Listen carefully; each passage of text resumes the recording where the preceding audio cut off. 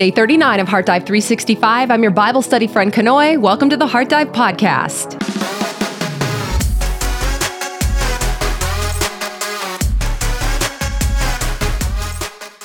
Well, today we are in Exodus chapters 28 through 29, where God is going to raise up his ministers or his priests who would care for the tabernacle and also intercede on behalf of the people before God.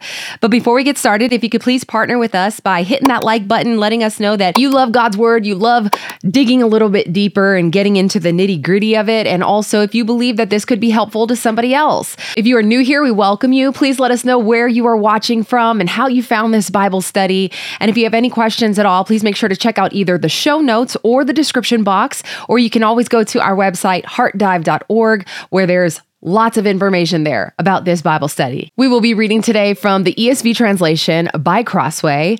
And if you have been thinking to yourself, I sure wish she would talk a little bit slower, or boy, I sure wish we could slow this thing down. Well, guess what? You can.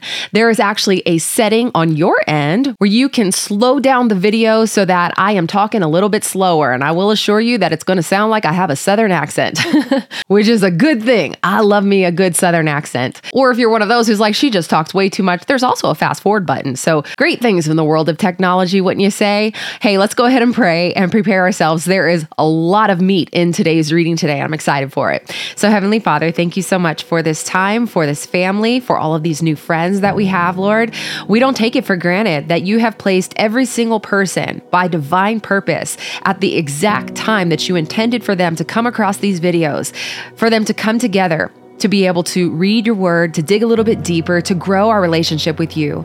So we submit ourselves before you in humility today to be able to hear your word, to hear your voice, expecting fully that you will speak to us personally. And so I pray that you'll clear out the junk out of our ears. I pray that you will let the scales fall off of our eyes and let the hardness of our heart begin to soften so that when you plant seeds, God, you are able to nourish them, water them, they're able to grow roots and bear fruit. Thank you for the honor of being one of your children. We're so grateful for it. I pray that you'll please forgive us of our sins, Lord. May we wash ourselves by the blood of the Lamb. I pray that our consciences will be clear today, Lord, so we can just be before you with innocence and purity and righteousness.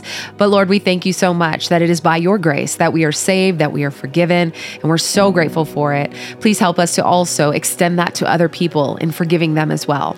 We love you so much. We pray these things in Jesus' name. Amen. So starting off here in chapter 28, then bring near to you Aaron, your brother, and his sons with him from among the people of Israel to serve me as priests.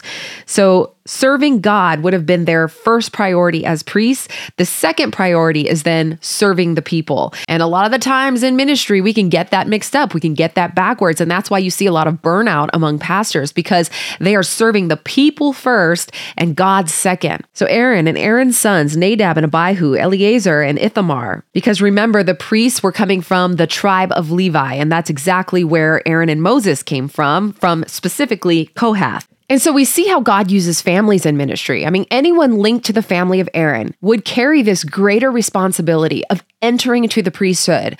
Well, guess who we are linked to? The great high priest. So we are called a royal priesthood. Therefore, we are all called into the ministry. But this doesn't necessarily mean that everyone becomes ministers in an organized institution. I mean, we are ministers in our homes. We're ministers in our workplaces, or in the way that we treat the wait staff or the person who checks us out at the grocery store. So heart check. What are you doing with your role in the royal priesthood? And you shall make holy garments for Aaron, your brother, for glory and beauty. And I thought, gosh, that's amazing. You know, everything that God does is for glory and for beauty. He cares about both of those things. You shall speak to all these skillful, whom I have filled with a spirit of skill, that they make Aaron's garments to consecrate him for my priesthood. These are the garments. Now, this is cool. We have all been given specific skills and gifts by God, and you will hear me drive this one into the ground over and over because I'm passionate about it. I mean, I truly believe that whenever we get this, when we understand that our gifts, our skills, our abilities are all intended to fit together in God's purpose for our lives, because we are created for His glory. And that includes those gifts that He has instilled in us from before we were even formed in our mother's wombs. Now, if you don't know what those things are, Ask him. If you don't know how to use them for his purpose, ask him, because the Holy Spirit loves to empower those who seek his guidance and his wisdom. So heart check. What skills or abilities do you feel that you have been divinely gifted with? And how are you using them to minister to the Lord? And he will call you in those abilities and in those gifts. He will call you to use those things. And I remember one of my friends used to tell me that her biggest fear was that God was going to call her to be a missionary in the middle of a desert somewhere, and that it was going to be this horrible suffering experience because that's simply his will for her life. And I was like, girl, while we may sometimes go through those hard times or those seasons of suffering, that is in God's will and purpose for your life. I mean, his purpose is a beautiful thing. It is to prosper you, not to harm you. So we got to remember that, he will call you in those skills. So it's good for us to take inventory of what those things are. So these are the garments that they shall make: a breastpiece, an ephod, a robe, a coat of checkerwork, a turban, and a sash. They shall make holy garments for Aaron, your brother, and his sons to serve me as priests. They shall receive gold, blue, and purple and scarlet yarns and fine twined linen. So notice that the materials that will be used to create these garments are the same as the tabernacle, and that is because the priest, of course, is linked to the church or to the place of worship. And they shall make the ephod of gold and blue and purple and scarlet yarns, and of fine twined linen, skillfully worked. It shall have 2 shoulder pieces attached to its 2 edges, so that it may be joined together. And the skillfully woven band on it shall be made like it, and be of one piece with it, of gold, blue, and purple scarlet yarns, and fine twined linen. So I don't know how well you can see this, but this outer piece here is the ephod of which we were talking about. And I have not glued this in yet. I'll show you guys really quickly how I do this. All I do is just take a glue stick like this, rub it along the edge. Sorry, I know I'm distracting from the work, but I know some people have been wanting to know how we do this, and it's just simple. I just throw it right here into the spine, close it up, smash it down, and pretty much good to go. That's it. Easy peasy. Am I worried about it falling out? Well, it's better than a sticky note. That's going to pop off anyway. Now, an ephod spoke of authority, and of course that points us to looking at Christ as the authoritative one. And so I always ask myself, do I got my ephod on today? Do I got my Jesus on today? When I walk out the door, we got to be putting on our Jesus before we do anything. And you shall take 2 onyx stones and engrave on them the names of the sons of Israel, 6 of their names on the one stone, and the names of the remaining 6 on the other stone, in the order of their birth. As a jeweler engraves signets, so shall you engrave the 2 stones with the names of the sons of Israel. You shall enclose them in settings of gold filigree, and you shall set the 2 stones on the shoulder pieces of the ephod as stones of remembrance for the sons of Israel.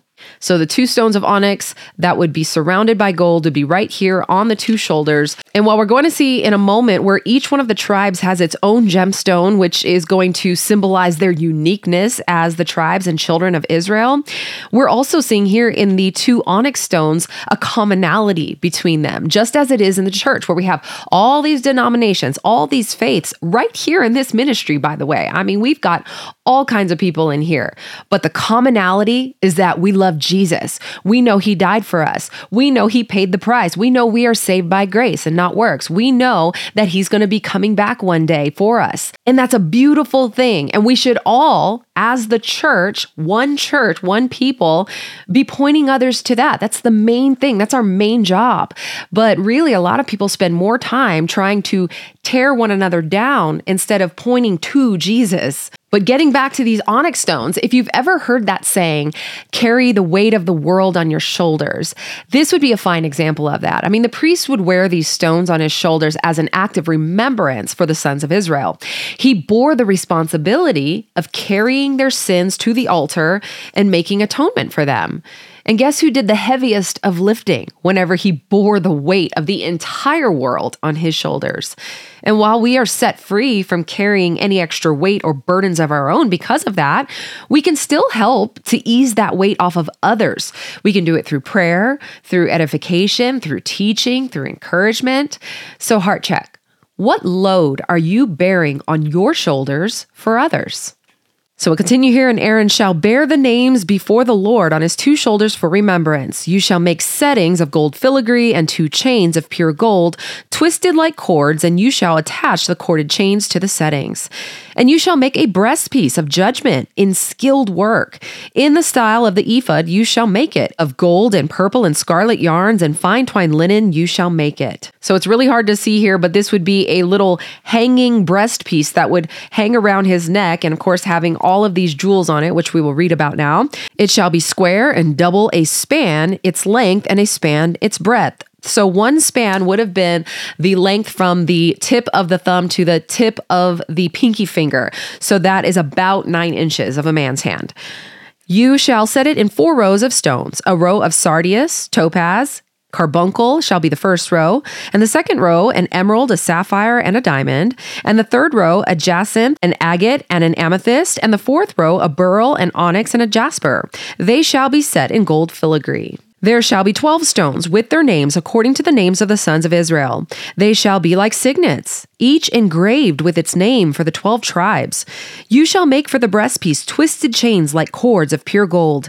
And you shall make for the breastpiece 2 rings of gold, and put the 2 rings on the 2 edges of the breastpiece. And you shall put the 2 cords of gold in the 2 rings at the edges of the breastpiece. The 2 ends of the 2 cords you shall attach to the 2 settings of the filigree, and so attach it in front to the shoulder pieces of the ephod. You shall make 2 rings of gold, and put them at the 2 ends of the breastpiece, on its inside edge next to the ephod. And you shall make 2 rings of gold, and attach them in front to the lower part of the 2 shoulder pieces of the ephod, at its seam above the skillfully woven band of the ephod. And they shall bind the breastpiece by its rings to the rings of the ephod with a lace of blue, so that it may lie on the skillfully woven band of the ephod, so that the breastpiece shall not come loose from the ephod. Now, I know this is going over a lot of people's heads, and that is okay. It's just important to understand that God laid out very specific instructions for the Israelites to carry out. And we'll see how it all comes together in the end. So Aaron shall bear the names of the sons of Israel in the breastpiece of judgment on his heart, when he goes into the holy place, to bring them to regular remembrance before the Lord. So with the names of the tribes being engraved on each one of these stones, that means it was permanent. There's no taking it back. There's no dry erase marker or even Crayola washable marker that's going to get washed away. They are under covenant with God forever. And it's just the same way with us. Like when we are saved by the blood of Jesus, the Bible says that we are engraved in the palms of his hands. There's no takebacks there. We're written in the Lamb's Book of Life with a Sharpie marker. The only way that we will get blotted out is if we walk away from God. And with it saying that it is written on his heart, this depicts the love of Christ. And it is a reminder of the solemn responsibility that the priest has to be able to represent the entire nation before God.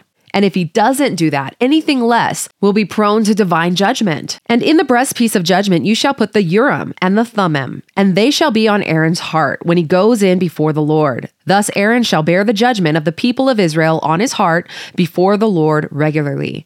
So the high priest would have been in charge of settling disputes, especially spiritual matters. And apparently they would use this Urim and Thummim. Some say that they were 2 different colors, and they would almost act as like flipping a coin, but without chance, because that's left to chance. This was actually divine decision using the Urim and the Thummim, that whatever came out, that would be the answer as spoken by God.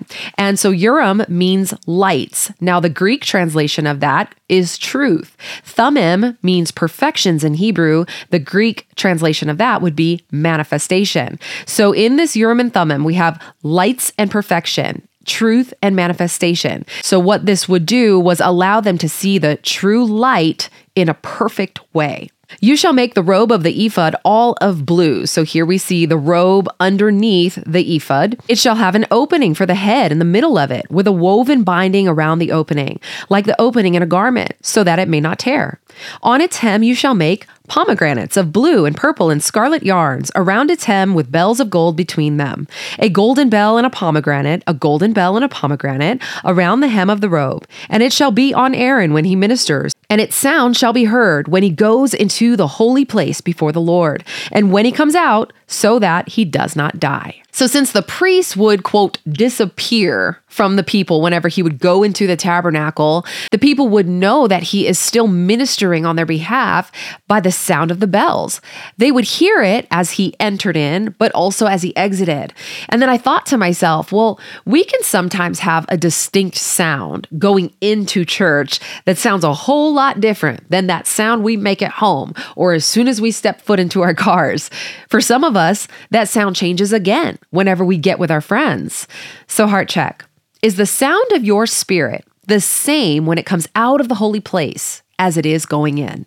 And if we look at the symbolism of the pomegranate, well, if you think about a pomegranate, the inside of it is blood red. It has the most seeds, I believe, of any fruit. And of course, it is a fruit. So whenever we translate that spiritually, of course, the blood being shed on the cross, which then led to the impartation of the Holy Spirit, which, of course, the fruit of the Spirit being love and a whole lot of things that flow from it.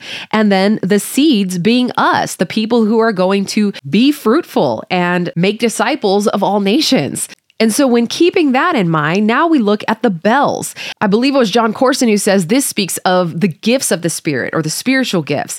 And if you look at the way those are laid out in the Bible, you've got spiritual gifts or gifts of the Spirit in 1 Corinthians chapter 12 and 1 Corinthians chapter 14, with the fruit of the Spirit being in 1 Corinthians chapter 13, right in the middle of the bells, which is exactly the layout on the hem of this robe. And if you think about God's purpose of this, I mean, we could have spiritual gifts, and they could just clang together. And what is it going to be? Resounding gong and a clanging cymbal. But if you have a gift here and a gift here, and you've got love right in between that, that is where everything fits together and it's going to flourish. And one of the issues we will see later on is that some of these priests would have these really long tassels and loud bells so that when they would walk through the streets, everybody knew who they were and they would ooh and awe at them and they felt powerful and they had all of this authority. And there is going to be a rebuke for that. But for right now, that was the purpose because, of course, anything that God lays out for us can easily be polluted by us. And this is one of those things that will happen. Verse 36, you shall make a plate of pure gold and engrave on it like the engraving of a signet,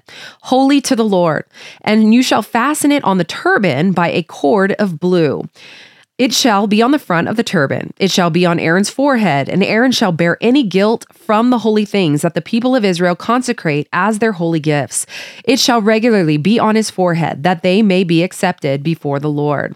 And so again, this is that symbol that he is bearing the guilt from the people and bringing it to the Lord. Anything that they consecrate as a holy gift, he takes on that guilt and he brings it before the Lord. Now, Jesus, on the other hand, was holy because he was simply without sin. And sin is the first thing that's going to break down our holiness. You know, it erodes, it steals from us, it destroys, it kills. And people who are living in that life of sin think otherwise. They think they are living their best life or having fun. But we've got to realize, you know, holiness isn't a life of being a prude. Holiness actually is the ticket to truly being happy. Because when you're living your life seeking after righteousness, those who hunger and thirst for righteousness, those are the ones who are going to be filled by the Lord. And when you're filled by the Lord, that is that filling up of that source of joy. So if you've ever wondered why you're not happy, that might be one area to look at. I'm not saying that if you're unhappy, it's because you're sinning and living in a life of sin, but it's definitely one place to look and take inventory and make sure, hey, is there something that I haven't dealt with? Verse 39, you shall weave the coat in checkerwork of fine linen, and you shall make a turban of fine linen, and you shall make a sash embroidered with needlework. For Aaron's sons you shall make coats and sashes and caps. Now a coat speaks of salvation and righteousness, the linen being a fabric of righteousness, the fine linen then being a fabric of perfection. And of course, with righteousness and perfection, that points us again to Jesus. Now, thank God we are given robes of righteousness whenever we receive Jesus as our Lord and Savior. We don't have to work our way or do any of these rituals in order to get there. It's a free gift to us given by grace. And so the moment we become believers, the Father now sees the Son and his robes wrapped around us. Verse 40, for Aaron's sons, you shall make coats and sashes and caps. And caps, speaking of submission, they still wear those caps on their heads today in the Jewish faith. You shall make them for glory and beauty, and you shall put them on Aaron, your brother, and on his sons with him, and shall anoint them and ordain them and consecrate them, that they may serve me as priests.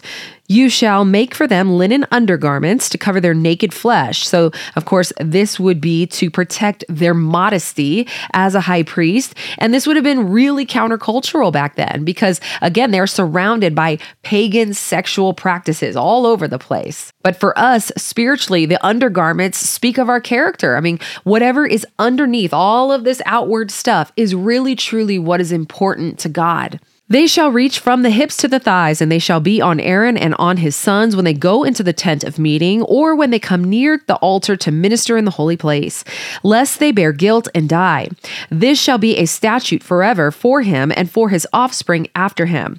So if you didn't know all of this before and what it symbolized and what the purpose of it was, I think this is really cool, especially for those in the Catholic faith or other faiths where the ministers wear this type of garments, for you to look at it and see the beauty behind it and what God intended for it. And so they were to wear these things at all times while ministering, lest they bear guilt and die. And unfortunately, there will be some who do end up dying. So this was a huge responsibility to do everything as the Lord commanded. Chapter 29. Now this is what you shall do to them to consecrate them. And your translation may say hallow or to make them holy. And that, of course, that means just to set aside for his purpose. That's what consecration is. And that's what we're doing here. That they may serve me as priests. So remember, the service is to God first, people second. And the main service that they're going to be doing is in the tabernacle, in the places that are hidden from the people anyway. So really the most important service that we do to God is the unseen things, what is taking place whenever nobody else can see you. Take 1 bull of the herd and 2 rams without blemish, and unleavened bread, unleavened cakes mixed with oil, and unleavened wafers smeared with oil. Now remember, during the Passover with the unleavened bread, that was intended to represent the haste in which they would have to leave Egypt. But here, this leaven is representing sin. So that is why they were using unleavened bread and not leavened bread. You shall make them of fine wheat flour, and you shall put them in 1 basket and bring them in the basket and bring the bull and the 2 rams. You shall bring Aaron and his sons to the entrance of the tent of meeting and wash them with water. So this would have been a public ritual. Everybody's going to see what's going on. And so it would have been a pretty humbling experience to be washed in front of everybody. But baths at this time were actually a rare luxury in the desert. So you could probably imagine how stinky everybody actually really was. But it was necessary for the priests to be clean before the Lord as an outward expression of what was going on the inside. Then you shall take the garments and put on Aaron the coat and the robe of the ephod and the breastpiece, and gird him with the skillfully woven band of the ephod. And you shall set the turban on his head and put the holy crown on the turban. You shall take the anointing oil, pour it on its head and anoint him. So we're not just dabbing a little bit of anointing oil here on your forehead. They are pouring it on. This is in great measure. And remember, the meaning of Messiah actually means anointed one. So it's all coming together to make sense to point to the great high priest in Jesus. Then you shall bring his sons and put coats on them, and you shall gird Aaron and his sons with sashes and bind caps on them, and the priesthood shall be theirs by a statute forever. Thus you shall ordain Aaron and his sons. So ordain, you could have the translation consecrate. Ordain actually means to fill one's hands. So this is basically empowering them spiritually for this service. It's kind of like the way that a king would be given a rod, and this would symbolize the power that he now has over the people. But of course, again, this is a spiritual authority that they are being given here. Then you shall bring the bull before the tent of the meeting. Aaron and his sons shall lay their hands on the head of the bull. So their laying of the hands on the bull, usually by the horns, would be symbolic of them transferring all of their sin to this sacrificial animal, designating this animal as a substitute for them. Then you shall kill the bull before the Lord at the entrance of the tent of meeting, and shall take part of the blood of the bull and put it on the horns of the altar with your finger, and the rest of the blood you shall pour out at the base of the altar.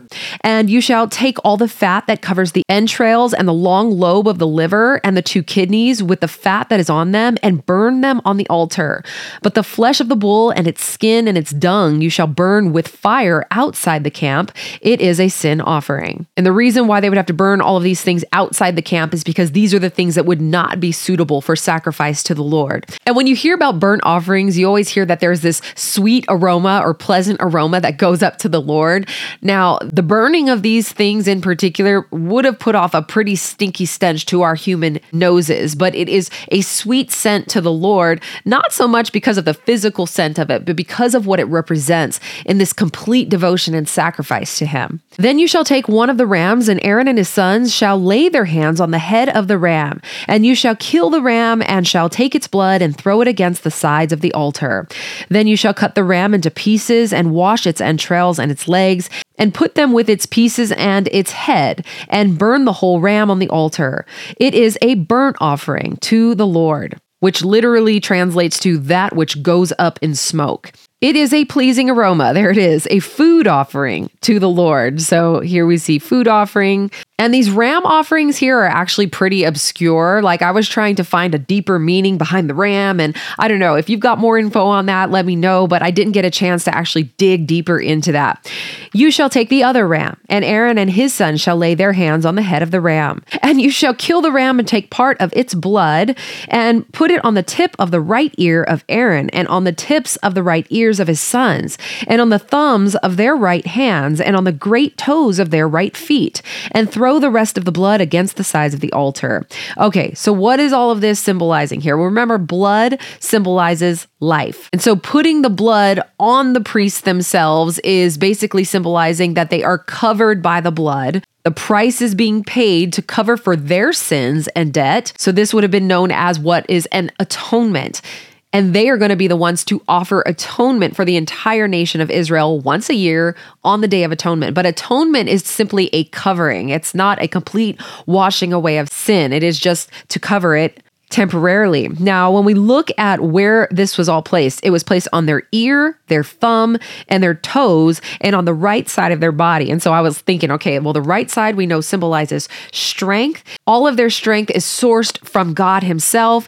And when we look at the ear, well, the ear represents what they hear, right? And in the hearing of the words, perhaps it would be that this blood is strengthening their ability to hear the word, on their thumbs representing the fact that they will do work with their hands and be able to accomplish God's will, and then their toes representing their walk with God. So their hearing, their work, and their walk all being dedicated to God, covered by God and by his strength. That was kind of my interpretation of it, a little bit mixed with some of the things that I read. So give me your thoughts on that. I would love to hear more. I know some people get all bent out of shape whenever we start trying to find symbolic or spiritual meanings behind some of these things, but I think it's important for us to try. It isn't trying to dilute the word in any way, or it isn't even trying to add to it or take away. It's trying to understand God's heart behind what he did. And this is a good thing. We want to know our God. And so I think he finds pleasure in us asking the questions and discussing it with each other,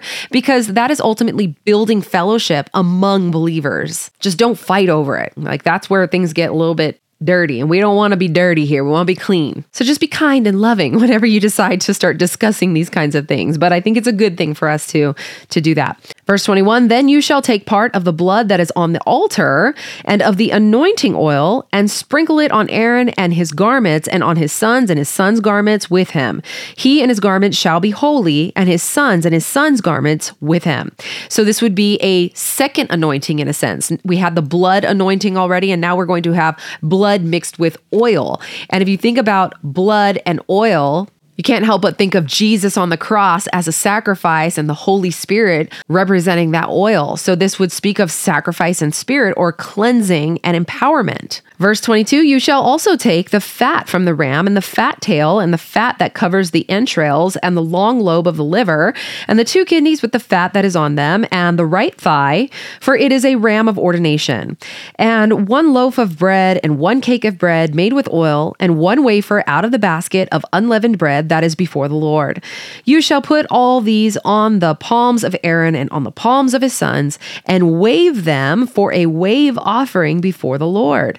Then you shall take them from their hands and burn them on the altar on top of the burnt offering as a pleasing aroma before the Lord. It is a food offering to the Lord. So here we see the wave offering being introduced. So typically in a wave offering, you wouldn't normally see them being burnt on the altar. This is one of of the only cases where we will see that. But what it signifies is that they are dedicating these things to the Lord by waving it in front of the altar. And then as they receive it now as this offering, it's God saying, okay, you have dedicated this gift to me, and now I am giving a portion of it back to you for provision. This was part of his way of providing for the priest. So everything belongs to him, but he gives it back to us as gifts. And you shall take the breast of the ram of Aaron's ordination and wave it for a wave offering before the Lord, and it shall be your portion. And you shall consecrate the breast of the wave offering that is waved and the thigh of the priest's portion that is contributed from the ram of ordination, from what was Aaron's and his sons. It shall be for Aaron and his sons as a perpetual due from the people of Israel, for it is a contribution. It shall be a contribution from the people of Israel from their peace offerings, their contribution to the Lord. And by the way, I know you're starting to hear all these offerings and like, what in the world are all of these things? We will learn more about them in the book of Leviticus. So they're kind of just being shown to us here, and we'll dig a little deeper later on. Verse 29, the holy garments of Aaron shall be for his sons after him. They shall be anointed in them and ordained in them. The son who succeeds him as a priest, who comes into the tent of meeting to minister in the holy place, shall wear them 7 days. You shall take the ram of ordination and boil its flesh in a holy place, and Aaron and his sons shall eat the flesh of the ram and the bread that is in the basket in the entrance of the tent of meeting. They shall eat those things with which atonement was made at their ordination and consecration, but an outsider shall not eat of them, because they are holy. And if any of the flesh for the ordination or of the bread remain until the morning, then you shall burn the remainder with fire. It shall not be eaten, because it is holy. So the entire sacrifice was to be burnt up, meaning no leftovers for morning. And this symbolized that they have basically failed in giving their all to God, and therefore the entire animal will do so in their place. But it didn't stop there. They would now commit to giving their all to the Lord from this point forward.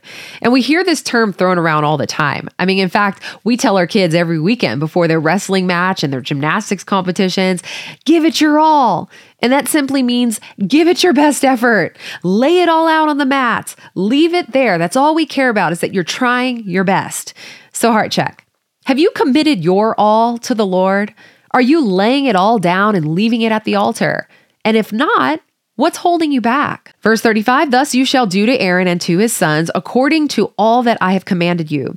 Through 7 days shall you ordain them. And every day you shall offer a bull as a sin offering for atonement. Also, you shall purify the altar when you make atonement for it, and shall anoint it to consecrate it. 7 days you shall make atonement for the altar and consecrate it, and the altar shall be most holy. Whatever touches the altar shall become holy.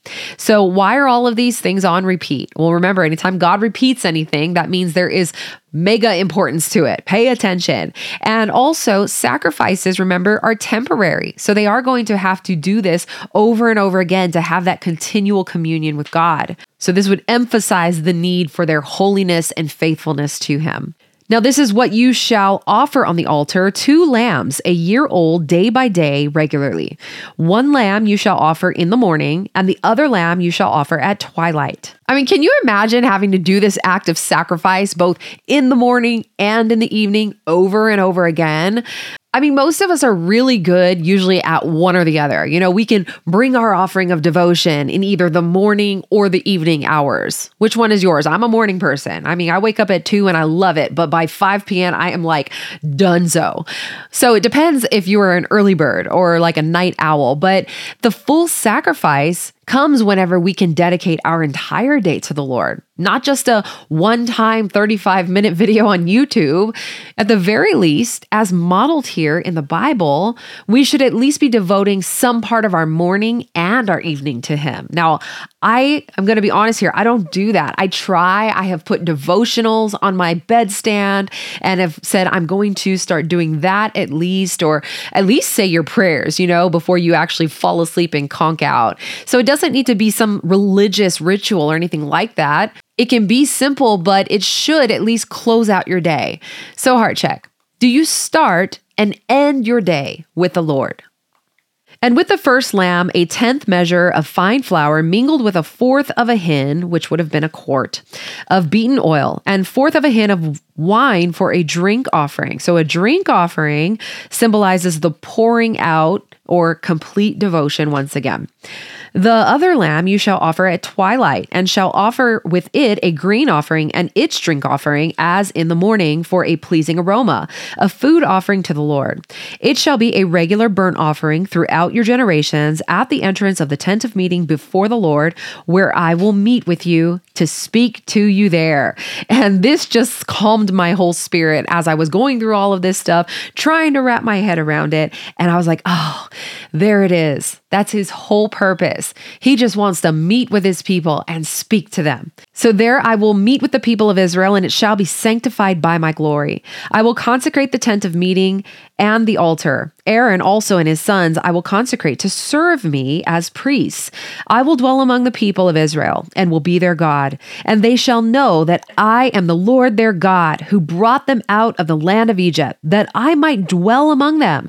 I am the Lord their God. So he ends this section with a reminder. He's bringing it all back and saying, but don't forget, I'm actually the one who sanctifies and consecrates and anoints and sets you apart and ordains you for service. You're going to do these things to meet me halfway, but your work in the end is really just to remove the barrier, to allow me to be able to work among your people. So in the end, understanding the gravity of the role of the priest and all that was involved in their consecration and ordination really should make us truly appreciate what Jesus did even more, because we no longer need a representative to take all of our filth before a perfect God. You see, he was preparing the people for the day when they could have a direct relationship with him through Jesus, which of course we're now partakers of. But not only that, he intentionally did all of this so that they would be so distinct from their surrounding pagan neighbors once they entered into the promised land. So there would be no, well, I didn't know, or I didn't mean to, because every single step of this process was so deliberate and required so much effort and concentration. And there was an emphasis on his holiness, something that we tend to treat so casually today. So heart check. How do you view God's holiness, and how do you treat it? And diving a little bit deeper now, how does the responsibility of the priests translate to the responsibility that we have as a royal priesthood? How can we apply holy to the Lord to our lives? What would that look like? Look at what each piece of the garments represent in the Christian life today. What area might need repair? Does gaining a better understanding of the priesthood give you a greater appreciation for the work of Christ? So Heavenly Father, we thank you so much for sending us the great high priest. Jesus, we recognize you today as the one who came with all authority and power, yet still chose to humbly serve and lay your life down on our behalf. Because you have done so, we no longer need anyone to intercede on our behalf. What a gift it is to know that when we enter into covenant with you, we are clothed with robes of righteousness and made whole. I pray that we too can understand our role as ministers who are indeed set apart for your glory. The way we wear our faith will either reflect or pollute your beauty in the eyes of others. And so I pray that we will wear it well. Forgive us, Lord, where we have taken those robes off and dishonored your holy name. I pray that we will understand the seriousness with which we approach our service to you. We don't ever want our worship to be diluted in any way. And we are so grateful to be chosen and called to honor you with our lives. And so I pray that we pay careful attention to everything we do so that we are always protecting that sacredness and holiness of the covenant. I pray that our minds are always girded with truth, with holy to the Lord being on our foreheads as well. But not only are we to live in external righteousness, but more importantly with holy and righteous undergarments. We know you are more concerned with our hearts and our minds and our spirits. And so I pray that we will be as well. For true glory and beauty come from within. But this doesn't mean we neglect our outer appearance, for it's a gift as well. So I pray that we treat it as such, showing honor in the way that we present ourselves before you and people. Thank you for helping us to see the importance of living our lives in reverence. It isn't because you're an egotistical God, but it's because you are a perfect God who is holy and awesome and deserve nothing less than our complete devotion and worship.